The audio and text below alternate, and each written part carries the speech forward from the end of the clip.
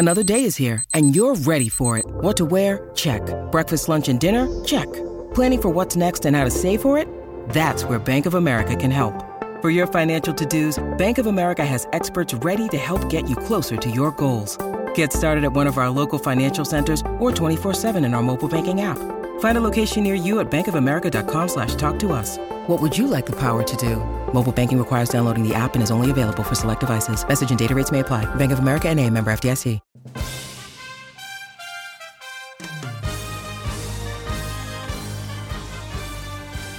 Hi, I'm Rob Vanstone, and welcome to the latest edition of the Rider Rumblings podcast. I am here, as always, with the venerable Murray McCormick. More than a couple of things to talk about. There's always an infinite number of things that can be discussed when we're talking about the Roughriders, but they're coming off last Friday's 23-16 victory in Vancouver and looking ahead to Sunday's Labor Day Classic against the Winnipeg Blue Bombers. So we look back a little, look forward a lot, I think, as we launch another podcast. Mur, looking ahead to Winnipeg, toughest challenge of the season for this team, and they get that 3 out of the next 4 games. What's your take on what's coming up? Well, I know we're not looking back as much as we can, but remember this time this week it was all doom and gloom. It was like, how were they ever going to even stay competitive with Winnipeg? What was going to happen? And they go out and win a game, and boom, everything's kind of sunny in Saskatchewan, which it literally is. But I still think Winnipeg's arguably the best team in the league. I think I don't see many holes. They aren't blowing teams away. They're winning games, but good teams win games they should win, and the Blue Bombers have been doing that other than that one loss. And I think Captain Obvious checking in here. The Riders are going to have to play as well as they did against the Lions and another step up to keep going to beat the Blue Bombers. And I know they can be had, and I know the Labor Day magic, and I know all the other things that come into play, but man, you try to think of a reason why the Riders should beat the Blue Bombers, and it's hard to come up with one other than, they've gained a little bit of momentum. But boy, Rob, and we're going to get a big sampling of them for the next 3 or 4 games, and I just don't see a happy thing. And another thing can happen is the Bombers can clinch a playoff spot with a win on Sunday in the Labor Day Classic. So the Bombers have something more to play for. Like, I don't know how long you've been around, but playoff spot clinched by Labor Day? Have you ever remember seeing that very often? Maybe last year, but I don't remember. Last year was a weird season, but boy, I don't remember very often a team being able to clinch its playoff spot by Labor Day. I'm a Denver Broncos fan. By Labor Day last year, I knew that the Broncos were going to miss the playoffs. Yeah. So things can be pretty much nailed down by this juncture in different circles. But it strikes me that the Roughriders, they had a margin for error against BC, and I think they've had one for the vast majority of the season to date, because by and large the teams that they've played have had deficiencies. The exceptions being the first 2 games against BC when Nathan Rourke was there for most of the time. The margin of error is gone against Winnipeg. If they allow 7 sacks, if the offensive line continues to be as porous as it has been this season and was on Friday in BC, the Roughriders have no chance. They got away with it on Friday because BC didn't have a quarterback. Now you're playing a Bomber team that will make you pay. So there's no such thing as a perfect football game, but the Roughriders have got to play their best football game of the year, bar none, to prevent this from being a Winnipeg victory, and one of probably 3 that the Bombers will have at the Roughriders' expense, unless the Roughriders can play a much cleaner game than they did on Friday. Clean in terms of keep your quarterback as untouched as possible. 44 sacks in basically a half of a season allowed by the Roughriders. That's a crazy number when you look at that, and it's well on pace to hit the 80 mark by the end of the season. Well, not quite 80, but 44 sacks after 11 games. That's 4 a game. That would put them at 72. 72. Well, I'm giving them a couple. I'm expecting the Bombers to get a couple extra ones. But maybe the Bombers to get 15 this week. But, and it's funny because you would think the offensive line might show some improvement, but then they took huge steps back. I think Andrew Lauderdale's a pretty serviceable tackle. I really think he can be. Jamal Campbell is out, and I wonder if some of those sacks were maybe should have been tackles for losses more than sacks too. Well, one of them was a run pass option where Cody rolls to the left and got hit. So that wasn't by design a passing play, but because the quarterback is tackled behind the line of scrimmage, they called it a sack. So that would be 6 sacks against instead of 7. But there are times when Cody is a little uncomfortable in the pocket and may kind of almost try to almost navigate himself into trouble as opposed to trusting the protection. And Craig Dickinson's mentioned that a few times. Now, in Cody's defense, what reason is there to trust that protection?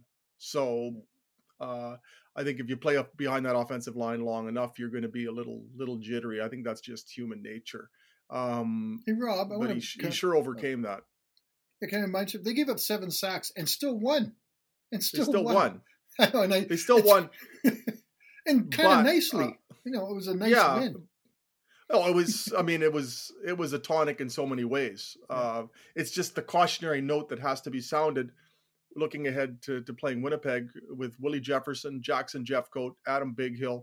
They're going to eat you alive if there's continued porousness along the offensive line.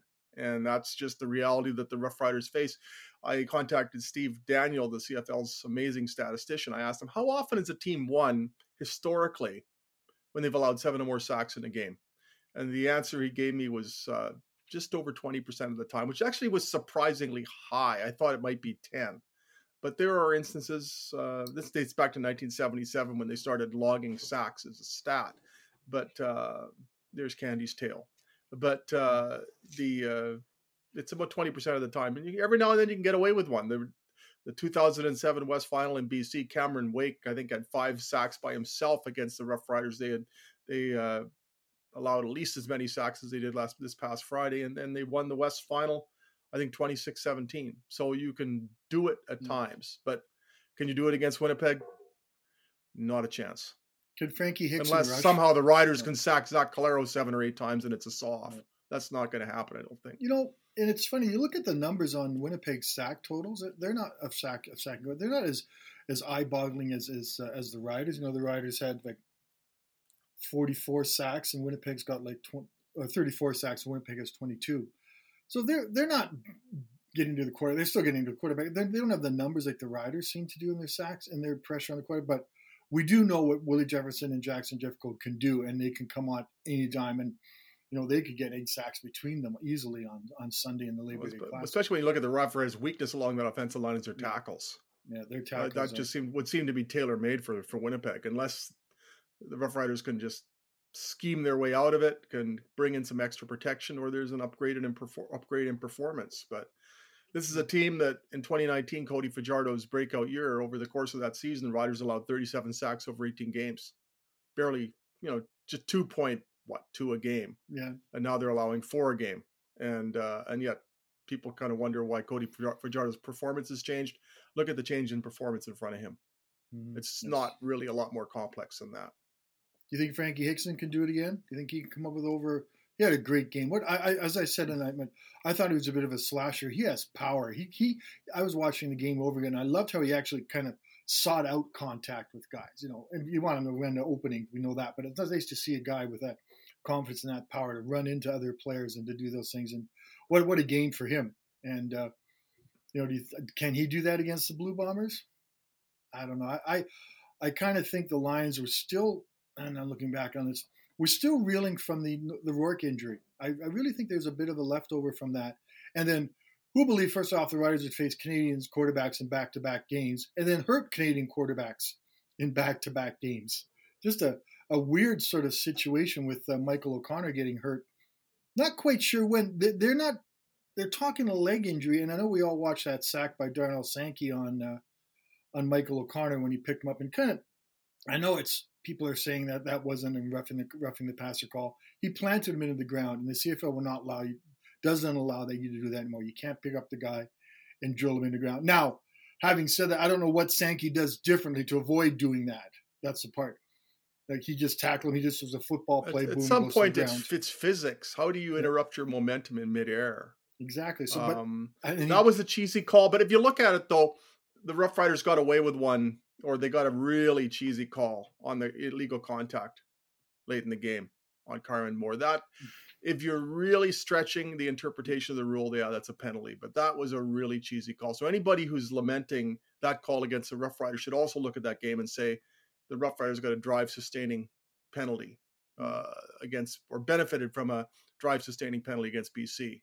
And that's as ticky-tack a call as you're ever going to see. I kind of thought the Riders had a chance at maybe catching the Lions a little bit at that win and progressing ahead, but we heard this morning that they've got a quarterback, not Canadian, but it's Vernon Adams. They traded to their first-round pick. I'm assuming, I think it's 2023, to get Vernon Adams over there as a quarterback. So now we've all seen it. Vernon Adams seems to have this mystique about him that he can do things and keep getting them. I think this might be his fourth team, Montreal, whatever, a lot of teams. And so I think the Lions needed to get a quarterback. They needed something, because I don't know O'Connor's status, and General Pipkin's okay, but I don't know if he's a starting material. Well, he's as journeyman is going to be. And so what the Lions had to guard against is 2014 Roughriders syndrome. The Lions are now 8-2. You were in Winnipeg one day in 2014 when the Roughriders beat Winnipeg 30-24 to improve to 8-2. But it was the costliest of defeats, or costliest of victories, in that Darian Durant was hurt, and the Riders were 8-2 at the time, and they ended up just sputtering through the rest of the regular season. And then came the playoff game at Edmonton, where they Kerry Joseph was intercepted 5 times at age 41 in the first half. And so I think there was one pick in the second half, and then he was out. But there was also a touchdown pass to Corey Williams. Riders lost 18-10 in Edmonton, but the thing that they've got to be cognizant of is you don't want to be in a situation like the Roughriders were in 2014, and they've done a pretty good job of that. If one wonders what would have happened in 2014 had the Roughriders had, say, Kevin Glenn as their number 2 quarterback. They went and got Kevin Glenn the following year, because they wanted to guard against that situation. So the Lions have been aggressive in ensuring that they've got a reputable passer. And that is interesting, because had that not happened, I really wondered if the Lions were just destined for a tumble, that if the Roughriders could capitalize on that with some timely victories, maybe a home playoff game wouldn't be entirely out of the question, because Calgary's still pretty close to the Roughriders. But now I think that that was a really savvy move by the BC Lions. A first-round pick, and I know I'm not saying anything about the draft, but that's almost like free. Like you're waiting. What's it for another Canadian offensive lineman? It seems to be the first-round picks to be wherever the Lions would likely end up picking. Would have been a pick. So I think it is a very savvy deal, and it's interesting. It comes after the Roughriders could use a few Canadian offensive linemen right now. It's interesting. It comes a couple days after the Alouettes and Gary Stern announcing he's stepping aside as the. Not stepping aside, but just stepping aside, I guess is the word, as is his day-to-day operations of the team, and his 25% ownership, and he's going to let the estate of the other owner of his other partner kind of operate things. And Sid Spiegel, yeah. And it's, boy, should we be worried? Like I seem to remember a little while ago, I was in Halifax, and they're talking about 10 teams in the CFL and expansion, and now, they need another owner for another team in a market that's struggles. And maybe this 10-team dream is a little bit too soon, Randy Ambrosi. Maybe you should have to focus on what are they going to do with, unless how much the estate's going to run things. So obviously is it a coincidence this happens a couple of days after Gary leaves? Because I think he was a pretty staunch supporter of Vernon Adams. At least I seem to remember reading that on Twitter. So is this a sign of what's ahead for the Alouettes? I'm not quite sure. But you would think that the estate or the people responsible and entrusted with the estate are going to look at it and think, well, this enterprise is a money loser, and they're going to have to unload it, you would think. And then the question becomes, who's next in line? Is there still some promise there? Is there still a way to sell it to local interests? Because there was an Eric Lapointe group that was very interested last time, and for whatever reason the CFL wasn't as interested in that group as that group appeared to be in the CFL.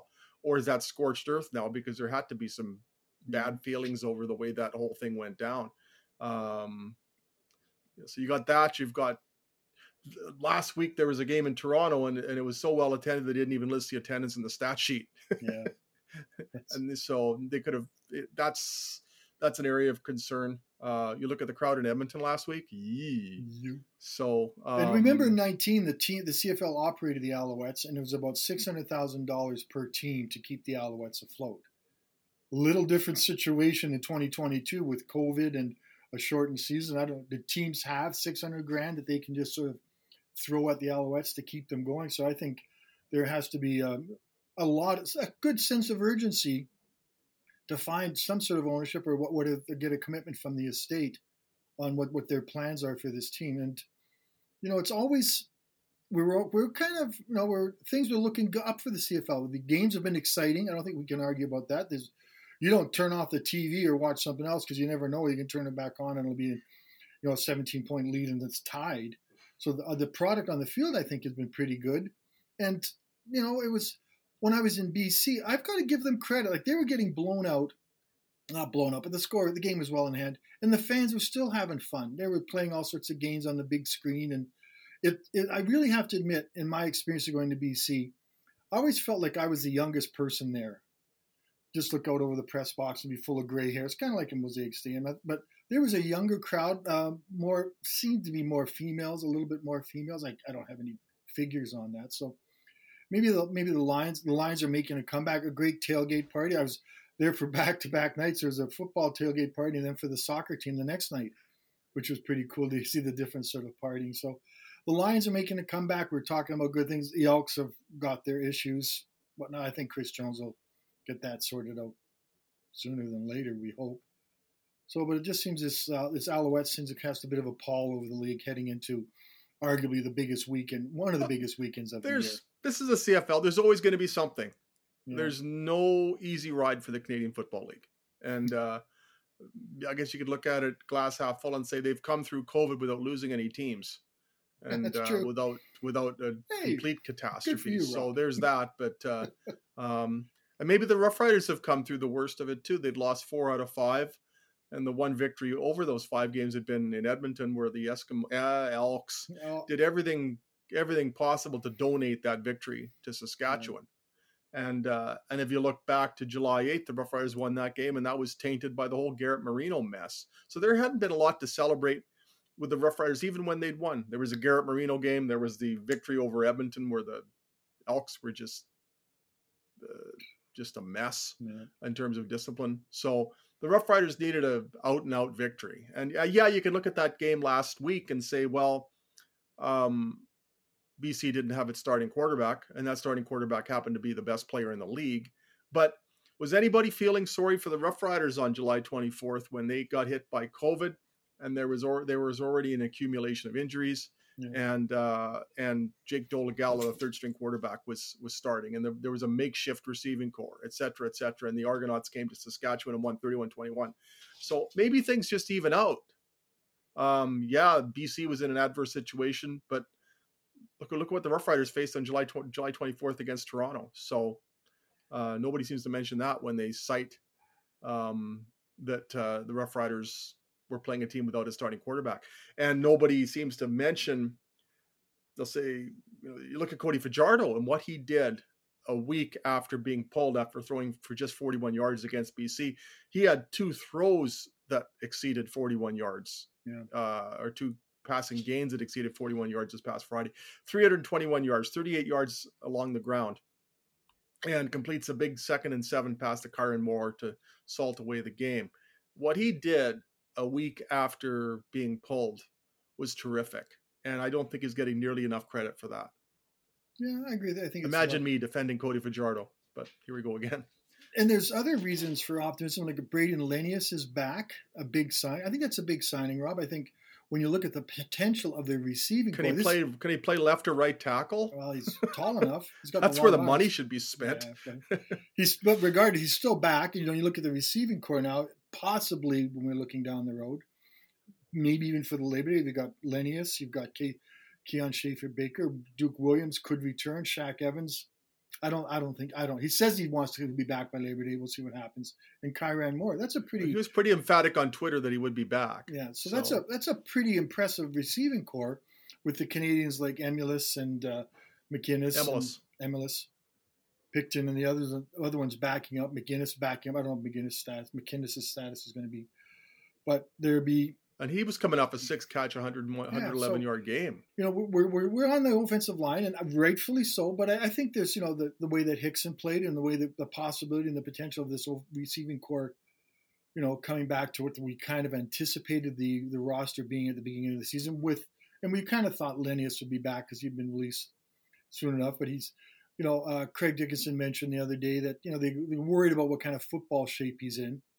And then I was watching in the huddle on Access last night, and Marshall Hamilton says, if you're a professional football player and you've just been cut from an NFL team and you're not in shape, well, shame on you. It's nothing to do with the team.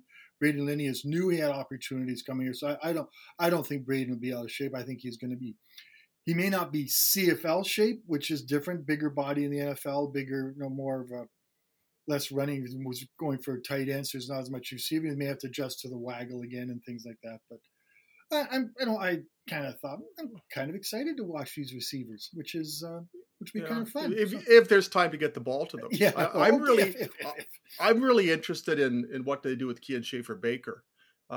His first game as an inside receiver in the CFL, and he played inside receiver in college. 5 catches for 170 yards. I'm just intrigued by what Kean Schaefer-Baker could do as an inside receiver if they were to leave him there. But I don't think they can put. I don't know what they can do with him. I don't know who they move outside. But I will bet when the ball is snapped, Kean Schaefer-Baker is going to be closer to the quarterback than you think, than being out with that wide receiver. Jason Maas is going to have offenses that get him to, kind of like when Rob Bagg was here. Rick, Rob Bagg started as a wide side receiver with the wider hash marks. But a lot of times he would end up starting the play being quite close to the quarterback by moving around in the backfield. So I wonder if we're going to see more of that. I would think that's the way to get Kean Schaefer-Baker to utilize all these guys.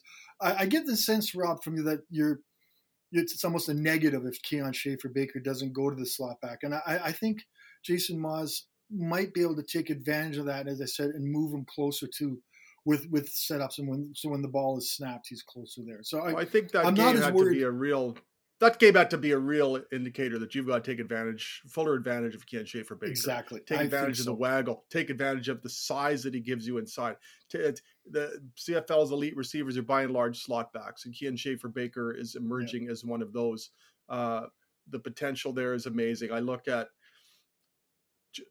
again, I'm going to go way back here, but Joey Walters was a good wide receiver, a very good wide receiver. They moved him to slot back late in the 1980 season. In 81 and 82 is the best receiver in the league. And you can do so much more with a receiver, an elite receiver as a slot back than as a wideout. I will always wonder, as tremendous as Matt Dominguez was as a Rough Rider, what if he played inside? Yeah. When they signed Matt Dominguez, I remember Danny Barrett saying that he thought they had another Alan Pitts. And then they put Matt Dominguez out wide. And he was still very productive. But why didn't they play him inside like they played Alan Pitts inside?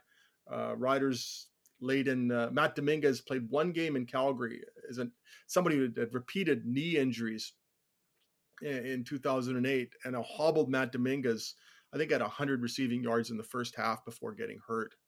And playing inside. And I will always wonder, what could Matt Dominguez have done if he'd been inside all the time or most of the time? And not a direct parallel there, but Kean Schaefer-Baker, but I really wonder what they've got here if they put him in situations where it's just more practical to get him the ball, and there's just more advantage that can be taken of his skills that I think they've only scratched the surface as far as letting people see what he can do. I meant to look this up, but he's amazing with yards after the catch.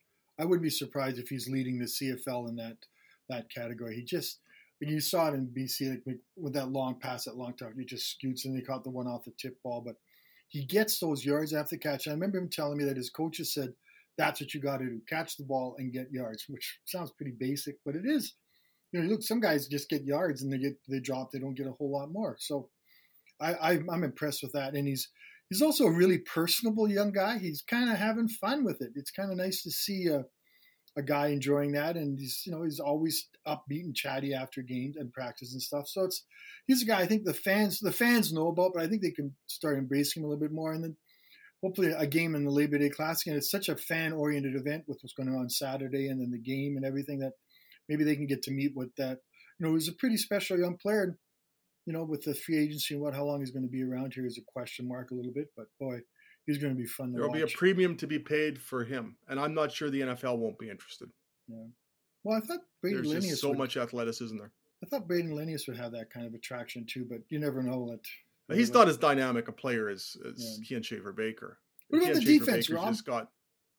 What about the defense? They're going to have to exert more pressure. Yeah. They only had one sack last week. I think they're going to need to put more pressure on Zach Collaros. And but overall, that was a pretty sound defensive showing. Yeah. They had some Jeremy Clark and Amari Henderson had some key knockdowns. The linebacking core continued to be the linebacking core, which is to say very good. Defensive line was a disappointment in that they didn't create the kind of havoc you would think that they would create. That's a great offensive playing against line. a team. That's a great offensive line on BC. Better than the one that almost led to Michael Riley being killed. They've improved. Yeah. And they've shown patience with it. But the Roughriders' stock and trade is their defense. And one of the things that they've done very well this season is rush the passer. And that's something they didn't do very well in BC. They had opportunities for some sacks. They didn't quite finish off the plays. One thing I'm wondering, what did they change? Like, why on offense? Why was that offense so much better than it was a week ago? Why was Cody so much better? What did they adjust? Oh, he's more mobile. Easy, more mobile. He trusted his run. He trusted his legs. He took off. He did the run-pass options. I think that was the whole thing. This was the Cody we saw some fragility and spinoramas, and I just think that was the big thing is Cody trusted his legs and he felt better, and that kind of set everything up to everything, and he could plant his leg. I think it was his mobility. I think everything. I know he had Is there going to be that much recovery in a week though? Like they must have done something schematically to allow that to happen too, because it was like watching two different players. Cody bought himself time when he needed to, and 7 sacks aside, he bought time when he needed to get moving around, and maybe this knee is getting better. That's something. That's the only thing I can think of. This knee is improving, as he said it would. He's still got to wear the brace, but still got to do things, and maybe he needed that kick in the butt to be benched. Maybe that was something that said Cody took himself home. He mentioned that confidence comment, and he said that was his confidence was kind of bruised because he got pulled. We kind of know what he's like, and we're not going to get in a big argument about that, but I think his confidence was really bruised. And I think maybe he went home and examined himself and said, I have to get back to playing the way I played. And Jason Moss had to get back to getting Cody the plays that he can run. And I really think it's mobility, Rob. I know you have other theories or things like that, but I just think that it was a return of Cody of old. It seems like he was. Sometimes if you hit rock bottom, maybe it could be a pretty sobering thing, and that was certainly rock bottom for Cody as the Roughriders starting quarterback, save for one pass that hit the crossbar against Winnipeg in the 2019 West Final. But in terms of an overall performance, that was clearly his worst as a Roughrider, and it was in a situation like that, you either succumb to it or you get better, and the way he responded was admirable. And yet I hear the post-game shows and people are still complaining about Cody Fitzgerald. I don't know what people expect from this young man. I really don't. I think it's gotten so beyond silly here with the way the quarterback is being dissected. Cody's performance on Friday should have been met with nothing but applause and admiration, and yet you still hear it. And that pass to Kyron Moore was a little high. If that pass was accurate, he would have scored. Blah blah blah blah blah. He threw for 321 yards against one of the league's better defenses behind a terrible offensive line. I mean, honestly, and how is he not one of the performers of the week after that? I just don't get. I don't get things anymore. I was golfing with some guys yesterday, and one of them was quite critical of Cody. And it's interesting to hear. And I'm going like. And he goes, they got to look at something different, all this kind of stuff. It's going like, where do they go? Like, Cody's their guy. He really is. I think people have to understand that. And you've been quite adamant about that too. And so is Craig. Cody is their guy this season. So, you're going to have to be critical, but also take a look back and credit the things he did and what he did in that game. Now, if he does it in back-to-back games and one of those against the Lions or the Bombers, wow, that's going to really kind of change the attitude, because looking at the Banjo Bowl, they traditionally have their issues going to the Banjo Bowl, and I know should be more well prepared on that, but that's next week's game. I'm going to go 1 week at a time for this guy, one game at a time, one practice at a time. And but boy, the Banjo Bowl is traditionally ugly, at least ugly, in recent years. I don't remember much of the second half of them, other than it's a great party and stuff. But Rob, I'm going to throw this at you. What does Labor Day mean to you? Like, let's just have we have a minute here too. Just what is the Labor Day class? And I know it's the Labor Day weekend classic, but man, we're going to save words when we can. But what does the Labor Day classic mean to you? Here's what it means to me. I'm getting on a plane on Sunday morning at 6:10 a.m. in Kelowna to get back in time for the game. It was the only flight I could get to get back. My godson, Eric Anderson, is getting married on Saturday at 4:30 p.m. to Lauren Martell. And so I'm going to the wedding. I leave Friday. And I didn't want to miss the game. I've been to every Labor Day weekend game since 1975 when the Riders beat Winnipeg 27-23. Tom Campana had 326 all-purpose yards. The Riders scored the game-winning touchdown. Ron Lancaster to Steve Bazurek late in the fourth quarter in the north end zone. They won 27-23. And so I haven't missed a Labor Day. Last time I missed a Labor Day weekend game was 1974. And so I don't want to miss that game. So there was one way to get there, and that was to get on a flight at 6:10 a.m. on Sunday. Kelowna to Vancouver, and then Vancouver to Kelowna, Calgary, Regina. So that's any other flight gets me into town later in the afternoon. So I'm going to be a mess on that flight. Thankfully, the pilot will have had some sleep and we'll get home in time for the game. There's nothing like it. Even in the bad years, there's something to extract from a Labor Day Classic. In 1999, the Riders won 3 games all year. Their third victory of the season was against Winnipeg on Labor Day weekend, and then they lost their next 9. So even in when they've had bad teams, they've had great Labor Day games. 1983, the Ken Clark game. The Rocky Butler game 20 years ago on Thursday. So this Thursday of this week, it'll be 20 years since the Rocky Butler game. 33-19 victory over Winnipeg in 2002. So even predating that, the 1976 game against BC, which was a classic. Lancaster to Dawson for 18 yards for the winning touchdown with just under 2 minutes left. And the Ray Algard, Joe Pau game in 1986, 56-yard touchdown pass late in the fourth quarter. I mean, they're just, Pill Country 2019, John Ryan and Brett Lother. The Kerry Joseph quarterback draw. There's a book to be written just about the Labor Day game and Labor Day weekend game. And I don't know if I have another book in me, but I'd love to do that one. They're just, that's a big part of my childhood that's turned into a big part of my adulthood. And that's why I'm blearily getting on a plane 6 hours after the wedding reception ends. So I'm more of that's a long dissertation, but I'm more of I got to get my money's worth for that flight. I'm more of an atmosphere sort of feeling emotional. It's like, I remember sitting on Hemorrhoid Hill with my daughters watching games at Old Taylor Field and the noise and the stuff and just how cool it was. I'm as a beat writer and as a reporter going to the game, sometimes we used to cover the pregame stuff and just seeing the fans there, reminding myself of how much the CFL means to people and how fortunate we are to have our jobs that allow us to go to these events, to send our words out there, to let people know what we get to do. And I just love the atmosphere. I remember at Old Taylor Field and all the party people would be over that house over to the right-hand side of the drive of the front of Mosaic Stadium, all the Bomber fans partying there. I don't know if that happens now. I haven't gone there, but just that kind of, and the Bomber fan, and then watching the people party and celebrate and how families get together and stuff. It's just it is a celebration of football. And I've been to Labor Day in Hamilton. It's a long time ago, but it's not the same. There's something about the Labor Day. And there's that old cliche, football season starts after Labor Day, which I totally disagree with. But I think the love and the atmosphere and the passion for the CFL does kick up another notch after Labor Day, because with something more to write about. We're writing about more than features and stuff. And as I said, I'm an atmosphere guy. I know you can remember all these games. I'll never forget Kerry Joseph's draw. I'll never forget Brett Lather jumping into Pill Country and all these other things. And who's the guy who broke his leg? I'm trying to remember the guy.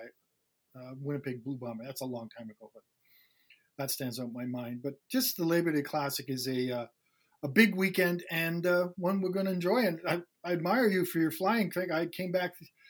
You can't make any plans flying these days because you never know what's going to happen on your way when you're I'm not going flights. through Toronto, so I have some optimism that I'll be able to get back in time for the game. I don't know what kind of condition I'll be in. So you're gonna have to carry most of the load on Sunday because I'm going to be sitting a row behind you in seat 33 of the press box.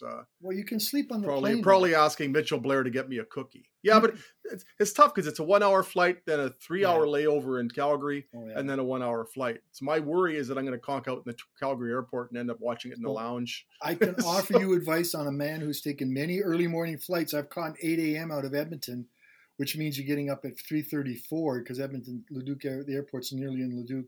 You need a flight to get to the Edmonton airport to get to wherever you're going. If you're going to sleep in a chair near your gate. So you don't have to just do that. I try to do that so there's action and wakes you up. So there's a little bit of advice from a seasoned traveler who knows something about trying to grab some. I'll make sure I wake up because I can't bear to be away from my dog for longer than a week and a half. So a day and a half. I think we hit just about all our topics, Rob. I think we... Yeah. So I've got to read the outro. Yes. This is my big moment. If you enjoy the podcast, please leave a review and a 5-star rating.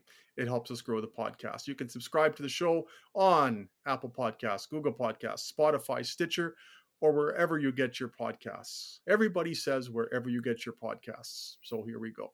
If you'd like to send us a question, you can email me at rvanstone@postmedia.com.